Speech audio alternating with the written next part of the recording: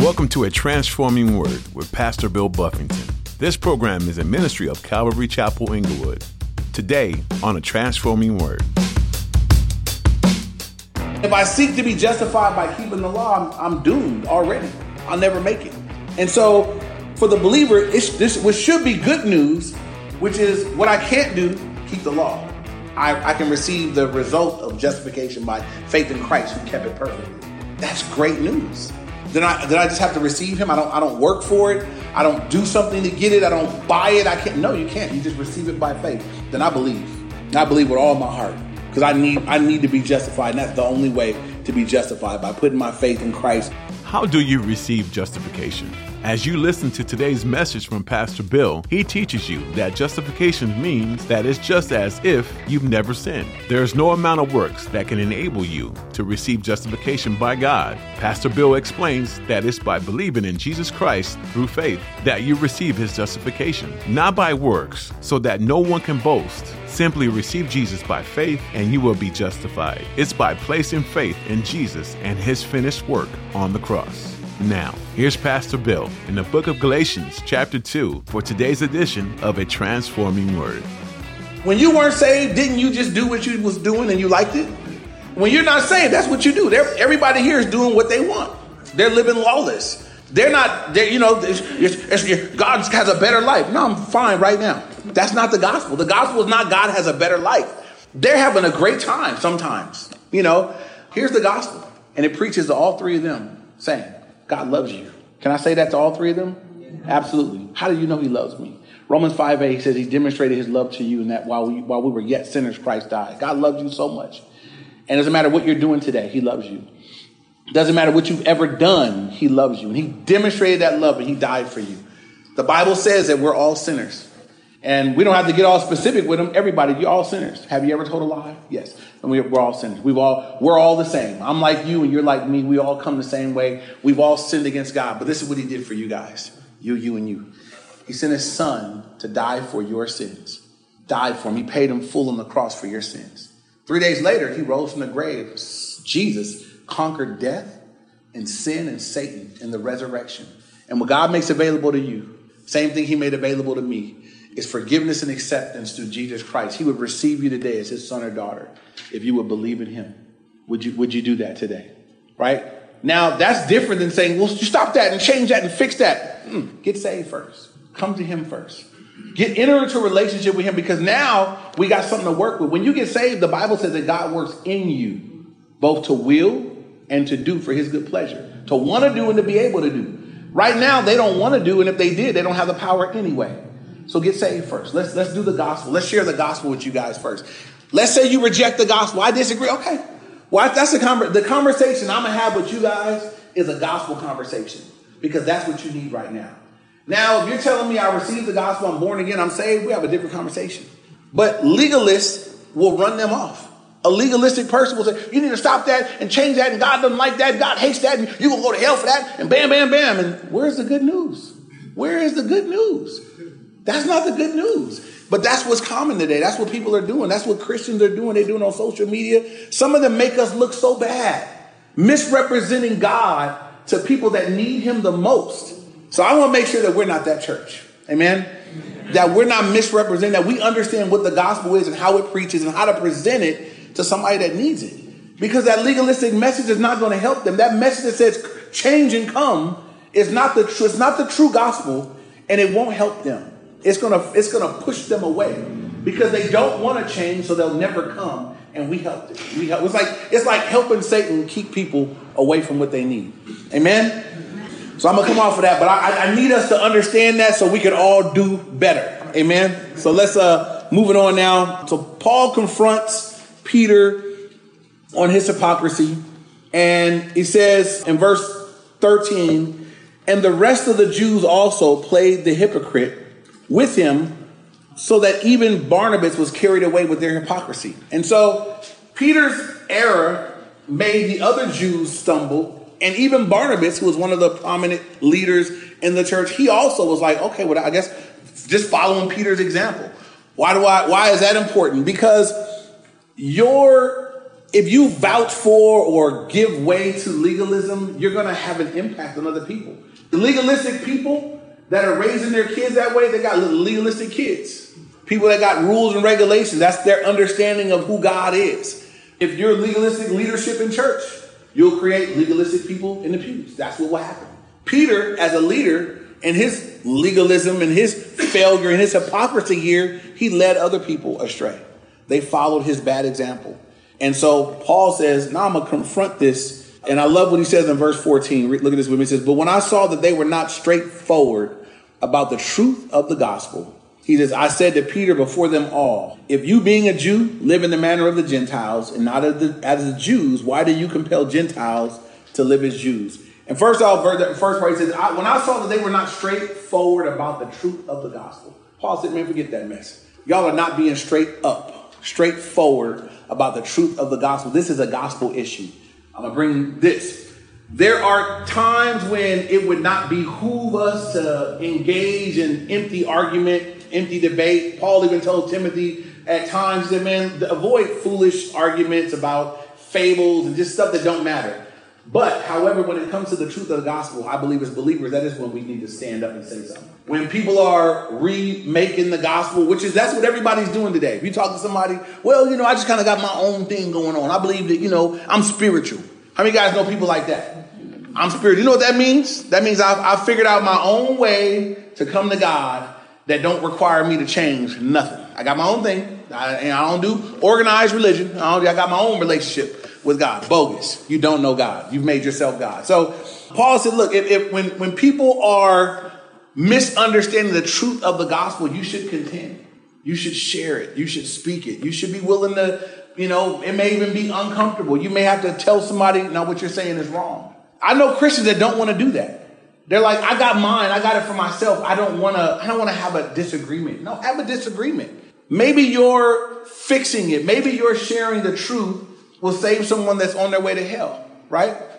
You have to consider that. What Paul does here is not just for Peter, it's for everybody else looking. If y'all start misunderstanding the truth of the gospel, y'all won't be saved. Y'all will be believing something that doesn't work. You'll be believing that it's Jesus and something you do. That won't work. So when it comes to the gospel, that is something that we should contend for. And we should be willing to engage in debate if need be, answer questions, challenge wrong ideas, just put it out there. We have to be willing to do that people could be saved. Otherwise, what good am I? What good am I as a Christian if I walk up on a conversation with somebody that misunderstands the gospel and I hear it clearly, but I won't say nothing? What good am I? Say it. What good am I to the kingdom? None. No good. What good am I if I'm encountered somebody and we're talking about things, they find out I go to church and they start telling me what they believe and I hear it's wrong and I won't tell them the truth? What good am I to the kingdom? Nothing. No good at all. I'm no good. I don't want none of us to be no good. So make yourself useful. Next time a conversation like that comes up, you speak up. It'll always be uncomfortable, but it'll always be beneficial. Amen. So I don't think Paul was comfortable, but Paul was like, hey, it is what it is. Y'all are not being straightforward about the truth of the gospel. So I'm going to say something. And he said something. This is what he told Peter. He said, look, Peter, you're a Jew. You being a Jew are living like a Gentile. So why would you compel Jews? I mean, you are a Jew living like Gentiles. Why would you try to get Gentiles to live like Jews? That's fraudulent, man. What are you doing? And he just confronts him and shows the hypocrisy of what he's doing. And then verse 15, he says, we who are Jews by nature and not sinners of the Gentiles, knowing that a man is not justified by the works of the law, but by faith in Jesus Christ. And he says, look, we're by nature Jews. We're by birth, essentially, we're Jewish people, not sinners of the Gentiles. But then he says this, knowing that a man is not justified by the works of the law, but by faith in Jesus Christ. Even we have believed in Christ Jesus, that we might be justified by faith. Even we Jews, Paul is saying to Peter, that we might be justified by faith in Christ and not by the works of the law. For by the works of the law, no flesh shall be justified. So Paul is telling Peter, look, we're both Jews, but we've been justified by faith in Christ. What does the word justified mean? I've heard a great definition of justified is they break it down like this. Just as if I never sinned. right? That's what it means to be justified. I'm justified by faith. I'm made right with God by faith in Christ, faith in what he did. I'm justified. That means my standing before a holy God is justified, never sinned. That's what God does for me. That comes by faith, not by keeping the law. If I try to be justified by keeping the law, everybody here has already failed. How many times do you have to break the law to be guilty of the law? Once. And so there's not a person alive. I don't know how. I wonder how early my earliest sin was, right? Like, when did it start counting? And I don't really know, but I know that as soon as I was capable, I sinned. And so did you. And you might have been in Pampers still sinning, just crying when you should have been quiet or something. We've all left to ourselves. We sin. That's what it's our nature. We're in a fallen nature. So everybody has it. And if I seek to be justified by keeping the law, I'm doomed already. I'll never make it. And so for the believer, which should be good news, which is what I can't do, keep the law. I can receive the result of justification by faith in Christ, who kept it perfectly. That's great news. Then I just have to receive him. I don't work for it. I don't do something to get it. I don't buy it. I can't. No, you can't. You just receive it by faith. Then I believe. And I believe with all my heart, because I need to be justified. And that's the only way to be justified, by putting my faith in Christ. Consider this, right? Why would anybody want to mess up that message? Isn't that a much better way? Why would anybody want to mess that up? I believe that Satan works overtime to any way possible to ruin the work that God wants to do, to impede upon that message. I believe that there's never been a time in history, whenever God had spokesmen, Satan had lion spokesmen. Old Testament, God had prophets.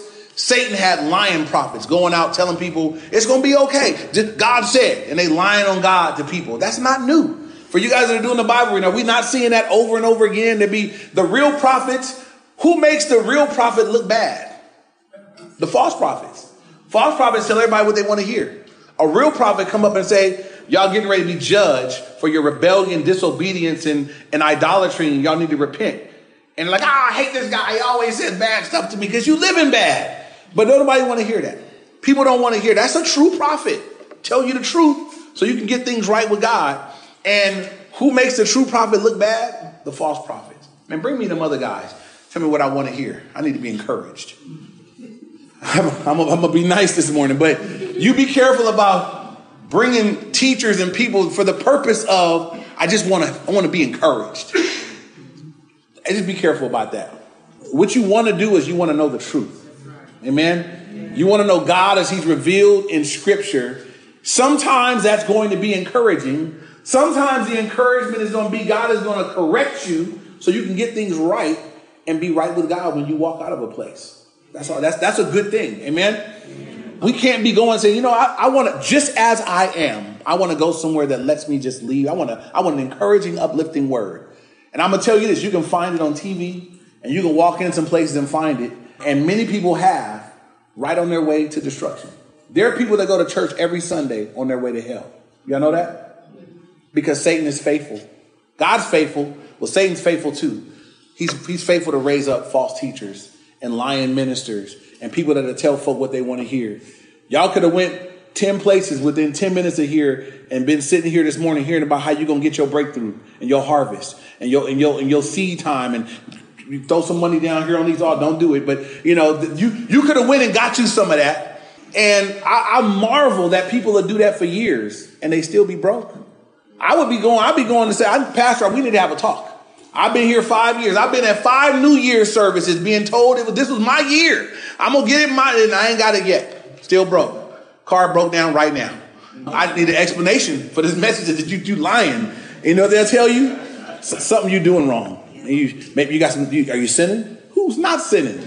You sinning too. I need a better explanation than that. Anyway, y'all just need to understand that at this time, the enemy had raised up false teachers to wreck the wonderful message of the gospel that we're justified by faith. Verse 17 says, but if while we seek to be justified by Christ, we ourselves also are found sinners, is Christ therefore a minister of sin? Certainly not. And here's what he's saying. If I am trying to be justified by faith in Christ, I want to be saved by faith. I want to be justified by Christ. At the very same time, I'm trying to be, keep the law. I'm failing at this part. Is Christ therefore a minister of sin? It says certainly not, absolutely not. It just doesn't work that way. Verse 18. But if I build again those things which I destroyed, I make myself a transgressor. Paul says we've torn down the separate. We've torn down the coming to God through the law. We've torn that down. Now we rebuild it. We make ourselves a transgressor. We're moving backwards. We're not moving forward in our relationship with the Lord. Verse 19. For I through the law died to the law that I might live to God. Through the law, because through the law, I died to it, that I might live to God. Can't do both. If I'm going to live to God, then I got to die to the law. I can't keep the law. Everybody here know you can't keep the law? If we just took the 10 commandments, because you got to keep it perfectly. And, if I said, how many guys have ever told a lie? Every hand would go up, unless you're a liar. How many of us have ever stolen something? Most of your hands would go up. How many of us have ever, you go through it and some of you guys will be, real smart. I've never murdered anybody. I never did it, and the Bible, Jesus, the law didn't get less in the New Testament. He took it up a notch. In the Old Testament, he said, don't commit murder. Don't commit adultery. New Testament, he says, if you have hated someone without cause, you murdered them. Anybody ever hated somebody? Right? Yeah. Put your hands down. I hope you still don't hate them, right? You qualify as a murderer now. If you've ever lusted after a woman or a man, whoever, if you've ever lusted for someone that you were not married with, you've committed adultery. You might ever, don't raise your hands, but y'all get my point. So when you get to the New Testament, he explains it further. He says it's actually more than you thought. I don't just want you to not kill. I want to get to the root of why people kill. Hatred. I don't want you to hate nobody. Oh man. So the legalist in me says, well, I never did that part. God's like, but I'm looking at your heart foul. You only didn't kill him because you don't want to go to jail. You only didn't move forward with the adultery because you didn't have the opportunity. So you just lusted. You only didn't, the part that you didn't do, maybe you couldn't do, but I'm looking at your heart and your heart did it. And so when I get to the New Testament, I'm like, I'm even worse off than I thought. And so I need the gospel, right? I need justification by faith because I can't keep no law. Amen. So I want us to understand that for our own benefit, right? That we've entered in by faith, that we haven't earned anything. We can't earn anything. And this is why it's so important that I understand it right. If I know that I didn't earn it, can't earn it, never earned it, not worthy of it, never been worthy of it, never will be worthy of it, then I'm forced to receive it by faith. But I can respond to it. And that's what God wants. The relationship God wants with you. God doesn't want a relationship with you where you're always trying to win his approval.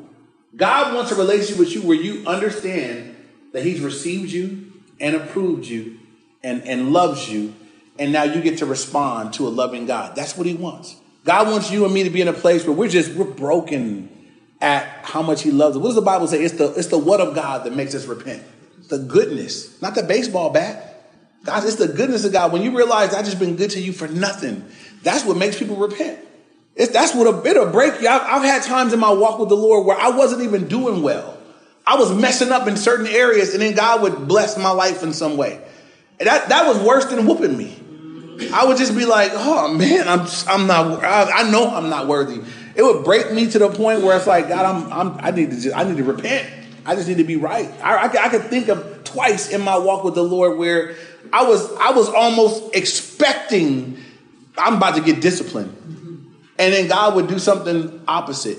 And it would just be like, oh man, I'm stopping. And the goodness of God brings us to repentance. I can't boast. You can't boast. We have been blessed by a wonderful God. We've been blessed by the God of heaven and earth. What he's done for us that we don't deserve. We're recipients of great goodness from a great God. Amen. Should make us humble people. Should make us very loving people. Should make us very gracious people. Should not create in us legalists. Should not create hypocrisy, but it should create in us a people that are broken and humble and loving, and that it would impact how we reach out to other people. It would impact how we reach back to the Lord, how we worship him, how we live for him. I believe that a person that understands the gospel right will live more holy than someone that's trying to live to be accepted by God. I believe a person that understands the gospel right will serve out of a right motive. Their service will be right. The things that they do back, God, I'm doing this not so that you will, but because you already have. I'm serving in response to what you've already done. I'm just giving myself to you. That you can have this life. You paid in full for it. You can have it. It's just different. It's a different feel. It's a different look. The motive of everything is different when we're living in response to his goodness and not living so that God will. God's already done everything that you need done for you. Amen. Now he may do some extra stuff along the way and you just say, thank you, thank you, thank you. But he's already done the most important thing. It's done. It has been done for you already. 2 verses. If you're writing notes, I'd like you to write them down.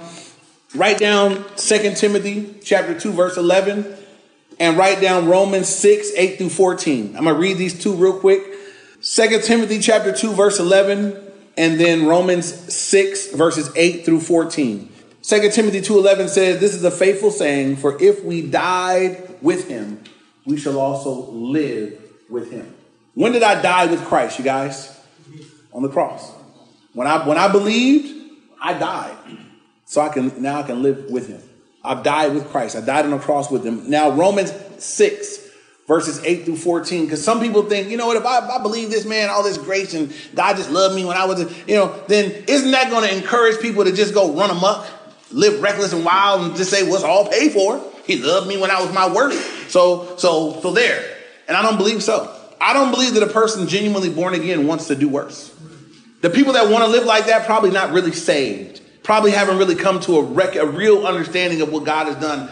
I don't believe a person genuinely born again says, the goodness of God leads me to go out to the club tonight. I believe the goodness of God leads to what? Repentance. So when someone really understands the gospel and the goodness of God, they don't want to go do work. They want to honor God. So anybody living like this, they don't really know the gospel. They don't really understand who God is. And we can't be afraid to preach grace and the true gospel because, people understand that, they're going to go mess up. No, they won't. No, they won't. That's not what the Bible says. Right? So look at Romans 6, 8 through 14. I'm going to read it all real quick. Now, if we die with Christ, we believe that we shall also live with him, knowing that Christ, having been raised from the dead, dies no more. Death no longer has dominion over him. For the death that he died to sin once and for all. But the life that he lives to God. Likewise, you also reckon yourselves to be dead indeed to sin, but alive to God in Christ Jesus our Lord. That word reckon means you, by faith, you live as though this is your reality. Reckon yourself to be dead.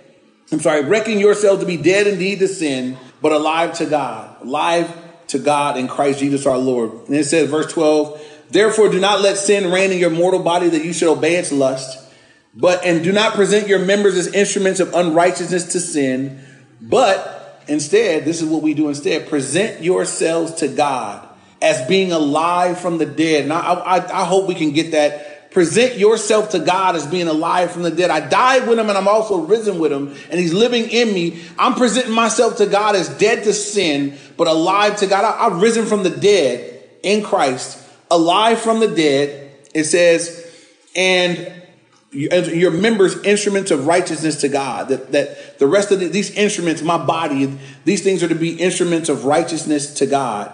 For sin shall not have dominion over you. For you are not under law, but under grace. Under the law, sin had dominion over you because you couldn't stop it. He says, now under grace, sin will not have dominion over you. Interesting thing. That as I respond to grace, God says, sin won't have dominion over you. I freed you from that. Part of Christian liberty is not my liberty to indulge in certain things. Part of Christian liberty is my freedom to not have to do that no more. Galatians 2:20 tells us, I've been crucified with Christ. It is no longer I who live, but Christ lives in me. And the life which I now live in the flesh, I live by faith in the Son of God, who loved me and gave himself for me. The Apostle Paul wrote this to show how his life had been turned upside down because of the power of Jesus' sacrifice on the cross. Jesus came to change lives all over the world, and he's able to change yours too. If you think your past is too terrible to forgive, that's simply not true. Just look at Paul's life. He was far down the wrong path, but an encounter with Jesus changed that. Maybe you encountered Jesus today while you were listening. Are you ready to take the next step? He's ready. We'd love to talk to you more. Would you give us a call or send us a text? You can reach us at 310-245-4811. That's 310-245-4811. We'll get back in touch with you as soon as we can. You're invited to join us for church this weekend too. We can't see you face to face quite yet, but we'll be live streaming our service at 9 a.m. this Sunday on YouTube Live, Facebook Live, and Instagram. Find out more at our website, calvaryinglewood.org. While you're there, you'll be able to explore more teachings from Pastor Bill's series through the Bible. Find out all about this ministry and Calvary Chapel Inglewood. That website, one more time, is calvaryinglewood.org. That's all for today, and thanks for tuning in to A Transforming Word.